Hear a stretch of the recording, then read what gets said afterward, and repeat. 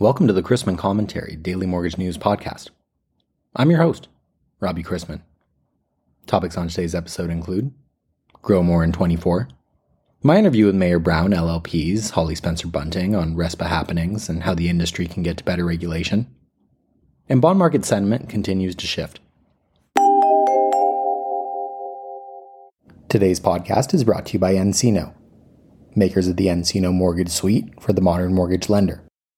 nCino Mortgage Suite's three core products, nCino Mortgage, nCino Incentive Compensation, and nCino Mortgage Analytics unite the people, systems, and stages of the mortgage process. See how nCino can support a homeownership journey that your borrowers and your team will love at ncino.com. Lenders are facing a winter trying to figure out if they are in the survive until 25 camp or the grow more in 24 mindset. The credit industry is reeling as lenders grapple with soft versus hard pulls, renegotiating pricing, and bundled deals. And for some reason, LO comp continues to be unsettled. Dual comp MLOs as real estate agents, transferring pipeline data when changing jobs, different fee structures within the same state, and so on. It gets into the domain of compliance, and compliance departments are always busy. For today's interview, I wanted to welcome to the show Mayor Brown LLP's Holly Spencer Bunting to talk about RESPA happenings and how the industry can get to better regulation. She assists companies in complying with the anti-kickback requirements of RESPA, including counseling clients on the creation and operation of affiliated business arrangements, reviewing proposed and existing business relationships, and drafting disclosures under Section 8 of RESPA. So I want to talk to you today about RESPA and industry regulation, and let's start with a little background here. RESPA has been around since 1975. What are the latest happenings surrounding the Act? Well, there's not a lot in terms of the statute itself, other than Dodd-Frank amendments as it related to consumer disclosures back in 2010. The anti-kickback portion of RESPA hasn't been amended in decades. So the latest happenings really relate to guidance that the CFPB is issuing, as well as recent enforcement actions that were announced in the past couple of months, specifically as it relates to Section 8 of RESPA. And what were those? The guidance really has tried to focus on marketing activities. That seems to be the way that I think most folks are finding RESPA to be a bit challenging in terms of how to interact from a marketing perspective. So the CFPB issued frequently asked questions that they posted on their website that provide some guidance about promotional opportunities or marketing services agreements, or how to provide gifts or not provide gifts, I guess is maybe the better way to say it. And the idea, I think, really is to try to draw some lines in the sand in terms of the types of issues that the CFPB looks at when they're determining whether or not a particular activity is a violation because it's a thing of value in return for the referral, or whether or not it is a normal promotional activity that's acceptable from a RESPA perspective. Not surprisingly, those FAQs, I think, were sort of laid the groundwork for their most recent enforcement actions as well. So there was a consent order announced against a nationwide mortgage lender, as well as a New York-based real estate broker. And the allegations in those consent orders focused, again, on those marketing activities, marketing services agreements, co-advertising, hosting events, and providing other marketing type technology tools to real estate agents. So again, I think that's been the agency's focus. Are there any notable takeaways or briefs that people in the industry should stay up to date on with it? What's kind of the important things for people to know as it pertains to modern day here? Well, I think one of the things that's, I think, a bit frustrating when folks are looking at trying to comply with Section 8 of RESPA, particularly in a tough market, is there's not really a lot of guidance that anticipates the way that folks conduct business today using technology. So there's more in terms of what you should not do from a technology perspective and how that creates RESPA challenges, as opposed to, here are the things that you can do or here are the things that the government or the regulators recognize is sort of modern day transaction process and procedure, and how RESPA fits into that universe. That doesn't really exist, which I think is challenging. So the flip side, in terms of really, I think, trying to stay up to date and on match with what's happening, is to follow those issuances from the regulators. I think it's even helpful to try to pay attention to what the states are doing in terms of, types of questions and documents that are being requested as part of supervisory examinations. Even if they don't turn into any sort of public announcement or enforcement action, I think that it gives folks a good indication as to where regulators are what they're thinking about as it relates to RESPA. And then I think allows people to be better prepared in terms of responding to those requests, but then also pursuing different types of marketing and technology initiatives on their day-to-day business. As I alluded in the opening question, RESPA is almost 50 years old. 2025, it'll be 50 years old. How do you feel like the Act's helpfulness to the mortgage industry has evolved over these 48 years?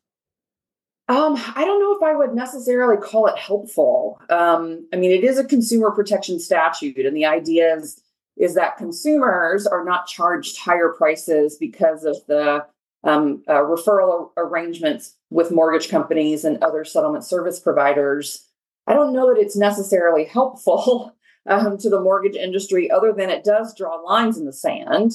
But I do think that to the extent it's a fact of life, which it is, it's a statute, as you say, that's been around for a long time. There's not been a lot of changes made to it. And it's a fact of life in terms of compliance for a mortgage company's day-to-day operations. I wish it could be more helpful in terms of recognizing how providers do business with each other today. So for instance, if you own an affiliate, if you're a mortgage company that owns an affiliated title insurance agency, you have to provide an affiliated business disclosure. That's required under RESPA. Most folks don't see consumers face-to-face anymore, but the statute is very much written to envision a process where you're sitting across the table from a consumer, you make a verbal referral, you can hand them a piece of paper and have them sign an affiliated business disclosure form. That's not how we do business anymore. So it would be terrific if the Act could be updated, or at least the guidance as it relates to these requirements could be updated to help folks actually comply, because they truly want to comply. Folks are not trying to evade the rules, but they really need to be more helpful to folks in their everyday business. Do you think the industry needs more regulation, less regulation, better regulation? How do you see it? Definitely better regulation. There's certainly an argument that, RESPA is anti-business. It really, handcuffs folks' ability to form relationships and deliver, quality service for consumers.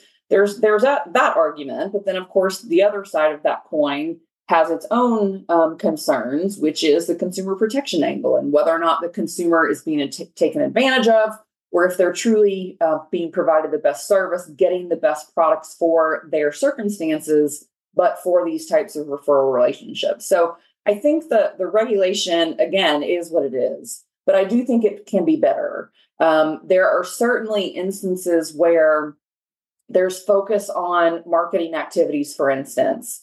And the question ultimately is, where's the consumer harm? There isn't always consumer harm when it comes to particular RESPA issues. For instance, title insurance is often a promulgated rate, which is the same for every title insurance agency. If a mortgage lender and a title agency have entered into some sort of marketing arrangement, is it ever going to impact the prices that consumers pay? Maybe not. So I do think there is a need to really take a look at the law and evaluate whether there is, in fact, true consumer harm in certain areas. But then, of course, balance that with the fact that there are bad actors and there is a need for consumer protection. So there's room for both in the conversation. And I think that to make it better, we've got to find a middle ground. What does that middle ground look like? How do we actually get to better regulation?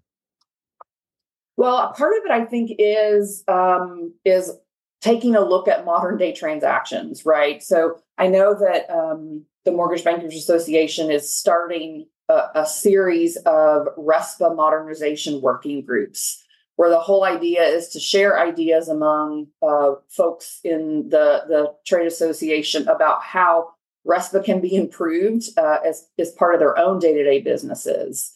So I think starting those conversations, not only in the mortgage industry, but other industries that are impacted by RESPA, and then getting time with regulators, I think is the best path. Unless our regulators are going through a mortgage loan transaction of their own or have done so recently, they don't necessarily understand what that process looks like. What does it look like to shop for a home with a real estate agent these days? What does the mortgage origination process look like?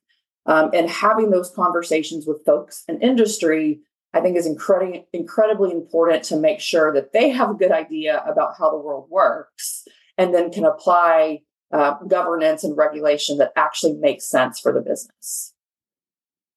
And for people in the industry, is the best way to stay informed, to help out regulators, to join advocacy groups, or how do you see it?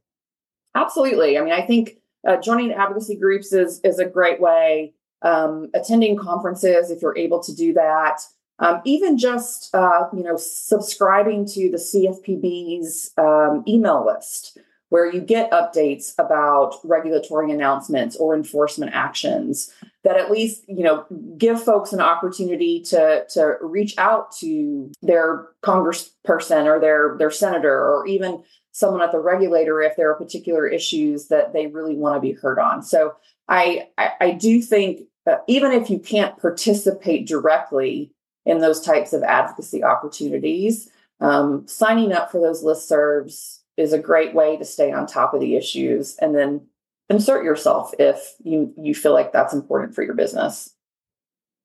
Very well put. Holly, I really appreciate you going through this with me today. Thank you very much for your time. Of course. Thank you, Rob.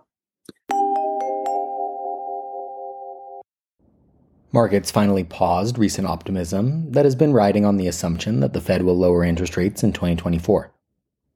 Until yesterday, that optimism had fueled rallies in both stocks and bonds over the past few weeks, with investors continuing to overlook Fed rhetoric and bet on deep interest rate cuts next year. Fed Chair Powell on Friday reiterated that it is too early to consider cutting rates and that the FOMC plans to keep policy restrictive for some time. Despite his stance, markets are still at odds with the Fed, pricing in the first rate cut as early as March and 125 basis points of rate cuts in total for 2024. Remember, sticky inflation can prevent the Fed from cutting. The Fed is widely expected to leave rates unchanged for the third consecutive FOMC meeting next week, in what would be no change for the fourth out of the past 5 meetings. However, the post-meeting statement will likely continue to indicate that additional tightening is possible. The fear is that the Fed declaring victory too early while the economy is growing and the labor market is tight is a risk if inflation spikes back up. The Fed has entered its blackout period ahead of the meeting, so we won't get any more chatter from FOMC members until after the meeting on the 13th.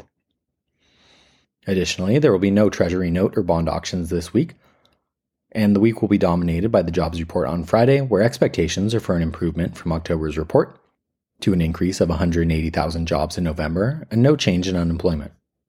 Today's economic calendar gets underway later this morning with Redbook same-store sales for the week ending December 2nd. They'll be followed by final November S&P Global Services PMI, expected to decline slightly, ISM non-manufacturing PMI for November, expected to tick up, and JOLTS job openings for October, supposedly sliding to 9.35 million from 9.55 million in September.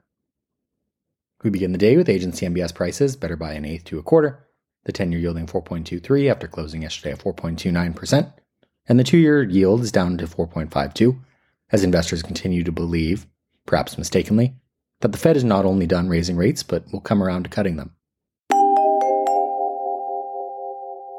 Let's wrap up with a joke and some housekeeping. Thanks to Carol K., who all the way from Indiana wrote, "My new car has a button for pretty much everything. There's one that even says rear wiper, though I'm still too afraid to try that one.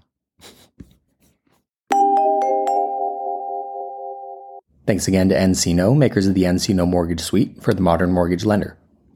nCino Mortgage Suite's 3 core products: nCino Mortgage, nCino Incentive Compensation, and nCino Mortgage Analytics unite the people, systems, and stages of the mortgage process.